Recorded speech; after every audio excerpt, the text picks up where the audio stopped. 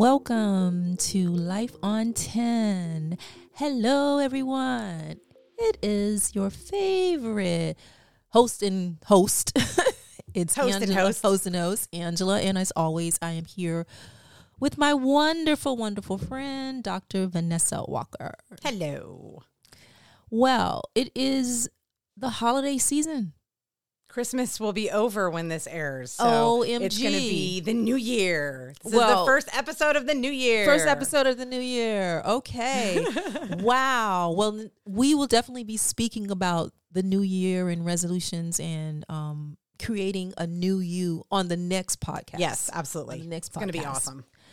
We are so happy to have you here with us today, as always. Now, today, oh my gosh, once again, we have a very, very special guest. I'm loving all of our guests. Oh, it's so I awesome. love our all guests. these people who want to come and talk to us. I love it. I know. We force them. We bribe them. We've had some fantastic guests, and again, I just want to thank them for coming on and being vulnerable and sharing their stories. So today, we have a very, very special person in Vanessa's life that I'm going to allow Vanessa to introduce. And our topic, once again, as all our topics, this is riveting. So I'm turning it over to you, Vanessa. Yes. So I'm introducing my absolute best friend in the whole wide world, Jennifer Ross. And the reason why we have her on here today is, one, because she's super awesome. Two, because she has a unique perspective that actually I don't think is unique, because a lot of people feel this way, but they societally are not able to point it out. And we're gonna end the suspense here pretty soon. Jen, welcome to the show. Hello. Thank you for having me. Thank you for being here. So let's go back. What are we talking about? Yeah. No, well, we're going to go back to maybe 2 episodes. 2 episodes back when we had we talked about motherhood. We talked about motherhood, and we talked about the pressures that women in the workforce find themselves under when they decide to create a family. Yeah. Like they decide, okay, I want to have a child. And we discussed how women really experience a lot of anxiety and pressure. Yeah. Because of the real or imagined, and I'm going to say it was real for you. Real for a lot of women, absolutely. Right. And men. I actually had people reply to us like, I'm so glad you talked about this for men, because we want to do paternity leave too. Mm-hmm. Yeah. Right.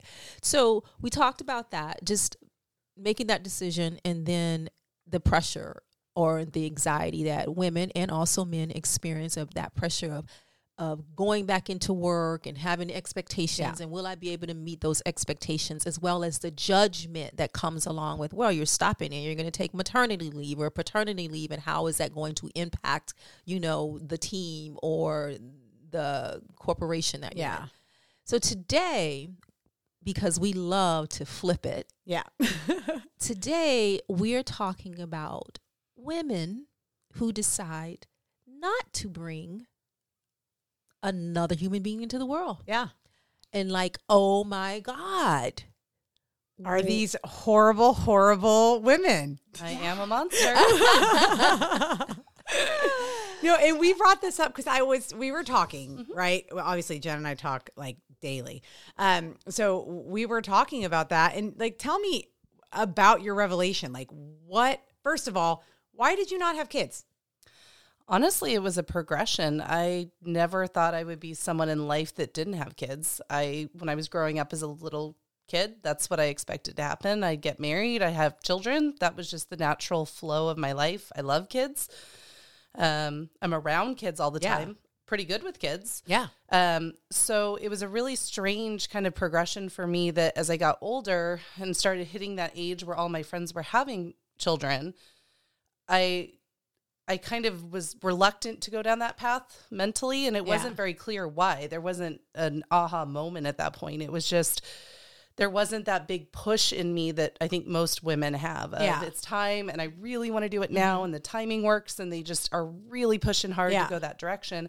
It was like, okay, well, next month I'll think about it. Or, well, you just keep kicking that can down the road. Yep. Right. So it was just one of those kind of progression things. And, along the way, I think there was always an awareness that I may have reproductive issues. So I think there was part of my mind that was always at ease of, I have to be enough for myself, because if I can't have children, how can I live that way if I've set that goal so high, such a big standard, and I can't live up to that? Yeah. I had to kind of come to terms with myself very early on that I had to be enough one way or the other. Yeah. And I think those two things kind of almost merged weirdly of didn't have the natural push or drive, and I come to terms with the fact that I was okay either way. Okay. So I don't know if there was any one big reason. It just never felt like that big cataclysmic event that I needed to do when rubber hit road. Yeah. Yeah. And then it's funny because she always makes fun of me, because when I decided I was going to have a baby, it was like, we're just going to let things be natural. We're just going to find out what happened. And then when I didn't get pregnant, like instantaneously, I was like, oh, I got to do everything I have to do to get, like I lost my mind and became that psycho person who wanted to get pregnant. So I get, I hear it. I've had a big drive to have a kid. Like that's what I really wanted, to have a baby. But I also feel bad because I put a lot of pressure on Jen, because I just assumed that she was once again kicking it, because that's what she tends to do. She doesn't really, she's like scared of change. And so I just kept thinking like, oh, she just needs to do it. She just needs to do it. And I kept saying, Jen, when are you going to do it? When are you going to do it? I just kept giving her so much shit for it. Right. And I look back on it, I feel bad. Robert the whole time was like, Vanessa, stop it. Just stop it. She doesn't want kids. Leave her alone. I was like, no, that's not true. How could she not want kids? Our kids are supposed to grow up together. Yeah, right? that was our plan. That's very, very interesting. Tell me, Jen, have you experienced any pressure outside of Vanessa? and let me pause for a second, because I love what you said. You said, I had to be enough for myself, by myself. That is deep and powerful. Yeah. In terms of outside pressure, I think that came really early. I think in society, people assume once you get married, the next step is children. And we've become a very vocal, very boundaryless society where people feel very comfortable. People you don't know, immediately you go to a party. Well, one of the first questions, do you have children? Yep. And then they look almost horrified when you say no, because they don't know what to say. Like they haven't really thought through what the answer could look like, right? So there's almost like, I don't know what to say to you anymore, right? Like, oh, okay. Jim, how are you? I'm sorry. So yeah, it started pretty early after we got married. And I think especially for both sets of parents, like they wanted grandkids very bad. Yeah. I mean, to the point I kind of used to tease my mom. I think half your life you hear, please don't get pregnant. And then the other half is, we don't care how you get pregnant. Oh please my just God. give me a grandchild, So true. Right? Yes. So it was always a little bit ironic. Their biggest fear, like all of a sudden flipped over once I hit a certain age. We're like, you're grown up now. Please just give me a grandchild. I don't care how it comes to pass. Right. So it's kind of an interesting phenomenon of it flipped both from my family and just anywhere I went. And it was actually a huge relief when I started my job. I met a lot of men right away that were like, I was 25 at the time when I started my career. And I met a lot of men right away that were very upfront with, they had told their wives, I'm not having children. Yeah. So if you don't want to be in this relationship, know this now. So I met a lot of men that made a conscious decision up front. And it was the first time in my life I had been around people that had consciously decided. I think it's becoming more normalized now. But back, 15 years ago, it was still not like that. Yeah. Yeah. I think that's great to hear. And I think people who slow down and really give it thought, because it is a big decision, are very responsible. I feel that, and we'll see what happens, but I feel that everyone is not designed to be a parent. Yep. And when you take your time and really think about what it means to be a parent and what it involves, instead of going with the flow, going with what society or your parents or whatever wherever those messages are coming from. It takes a lot of courage to step back and decide what is best for you. Yeah. And I think that in the long run, the children as well as the parent benefit from that. No, absolutely. And I think what I've kind of learned as I've gone is there's a lovely hybrid. I have 9 or 10 children in my life that call me Aunt Jen. Only like 4 of them are biological. They don't know the difference in a lot of cases. Like they don't understand the biologics of it, and that's totally fine by me, right? So what my husband and I always talk about is we really get a nice balance of feeling very fulfilled with all these lovely, wonderful children in our life that bring us so much. But it's a nice balance for us. It works. We get to do the things we want to do. We can go places very unrestricted.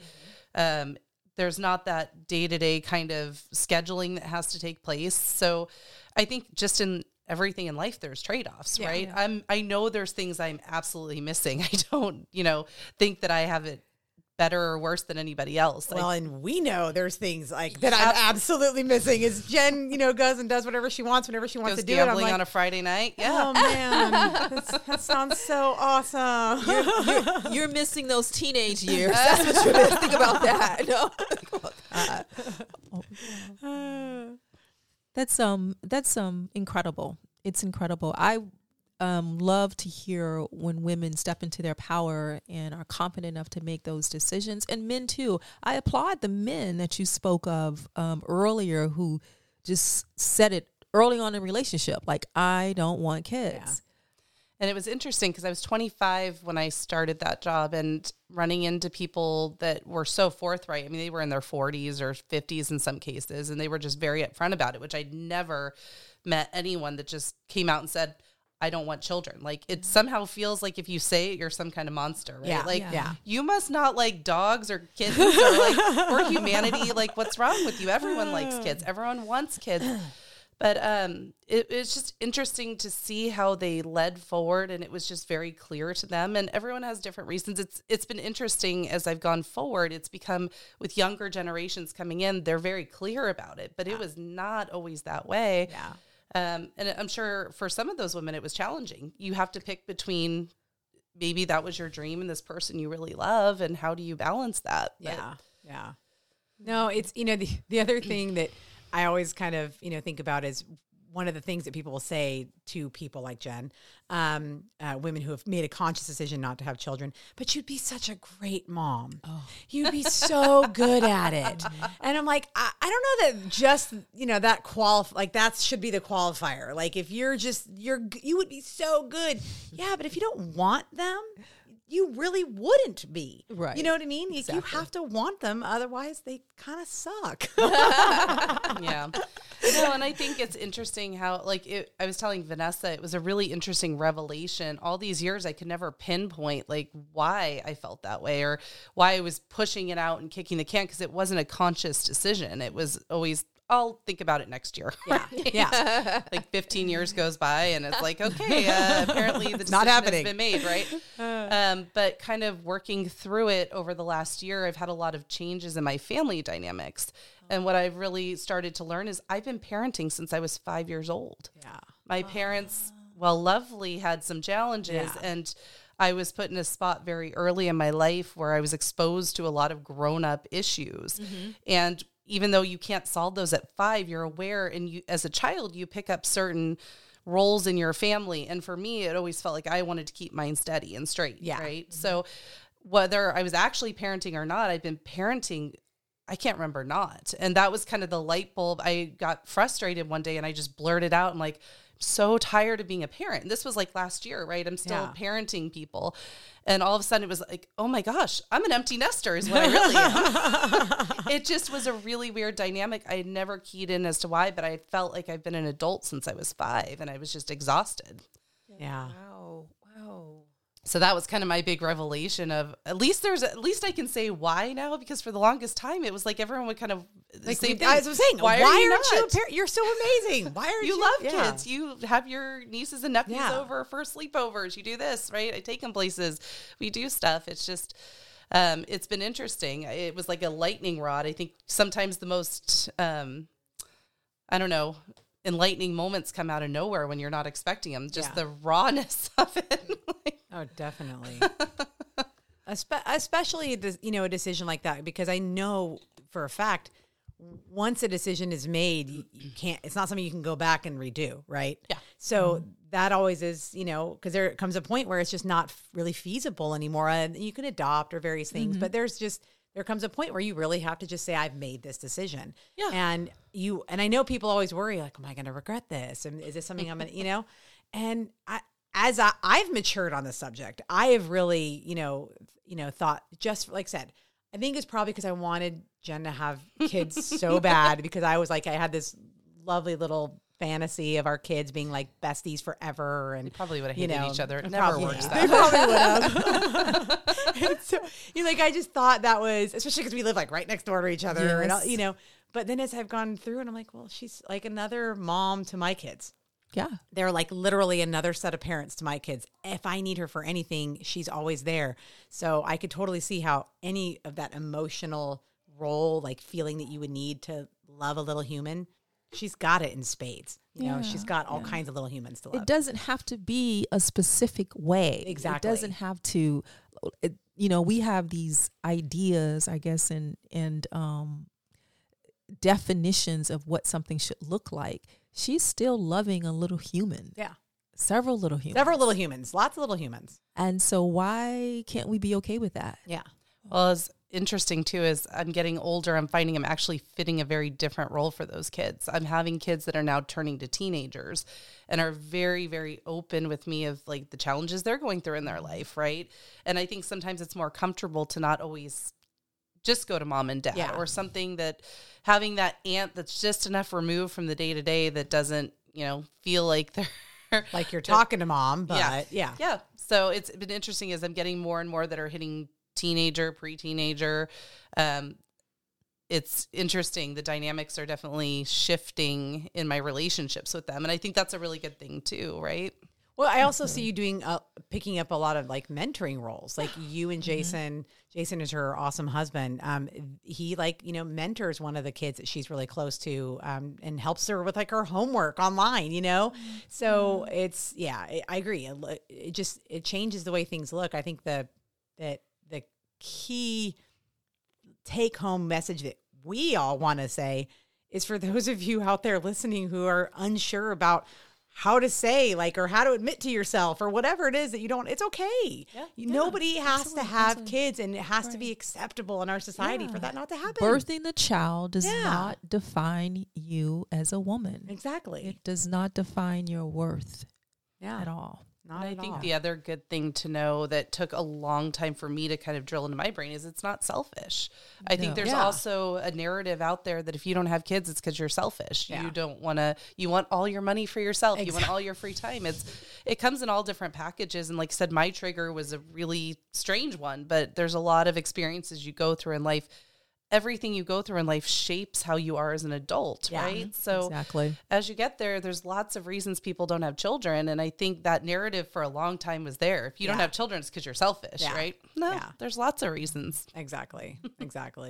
No. I think you're the opposite. I think you're thoughtful, because if you have that insight, self-reflection, that that I probably would not make a good parent, but I'm going to go do this anyway because my mother wants to have grandchildren, or this is expected of me from society, peers or whatever. I think that is the selfish thing to do, because you're not selfish. I would just say you're buying into someone else's ideals. Yep.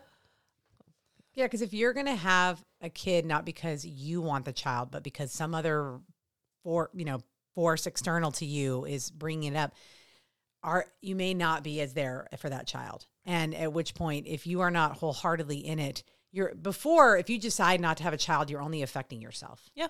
When you decide to have a child for the wrong reasons, you are affecting yourself and another person for the rest of their life. And that can be tragic. Yeah, Yeah. absolutely. Yeah.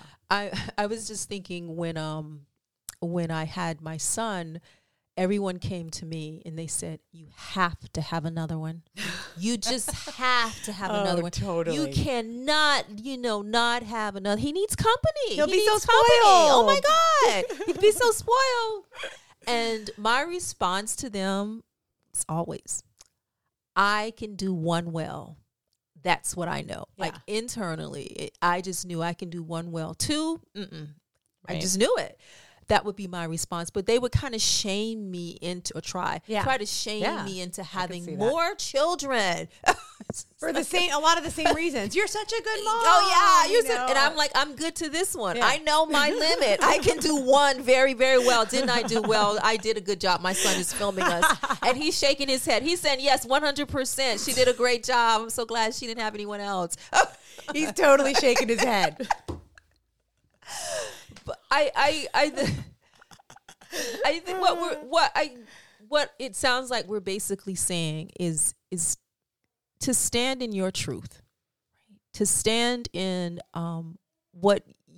to stand up for what you believe is right for you. Yeah. And I think one of the best things I've seen with all the social progression over the last even 20 years is people don't look at families the same way they did 20 years ago. Like it has to be this certain construct that we expected it to be. Families come in all shapes and forms now, right? Totally. All over the spectrum. And I think that's been a relief too, right? That there's not this standard, we all need to have 2 children, a dog, a picket fence, right? Yeah. Otherwise there's something wrong with you or you went against the grain, right? So I think as we continue to evolve, it helps all of us to speak openly about it and how we get here and show that there's all kinds of different families. Yeah. And that was a hard adjustment for me too. I remember one Christmas, I didn't want to go away to Christmas or go leave my family to go with my husband to his family side of the house. And he looked at me one day, he's like, "We're a family." And that was actually hard for me to register because I didn't feel validated as a family for a while. Yeah. Because we didn't have a child. You were like, "I'm a part of that family and this family. Yes. We aren't our own unit." And he was like, it was like a mental shakeup. Yeah. He's like, "But we're a family. We make Yeah. decisions for us." But even in my own head, it took me so long to be okay with certain things. Like I felt weird, right? Yeah.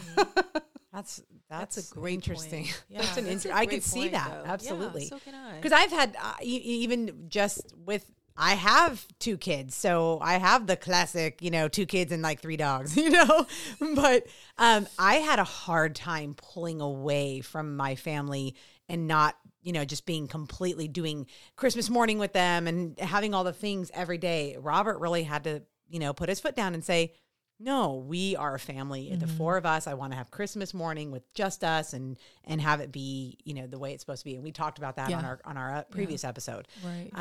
So I didn't even think about that.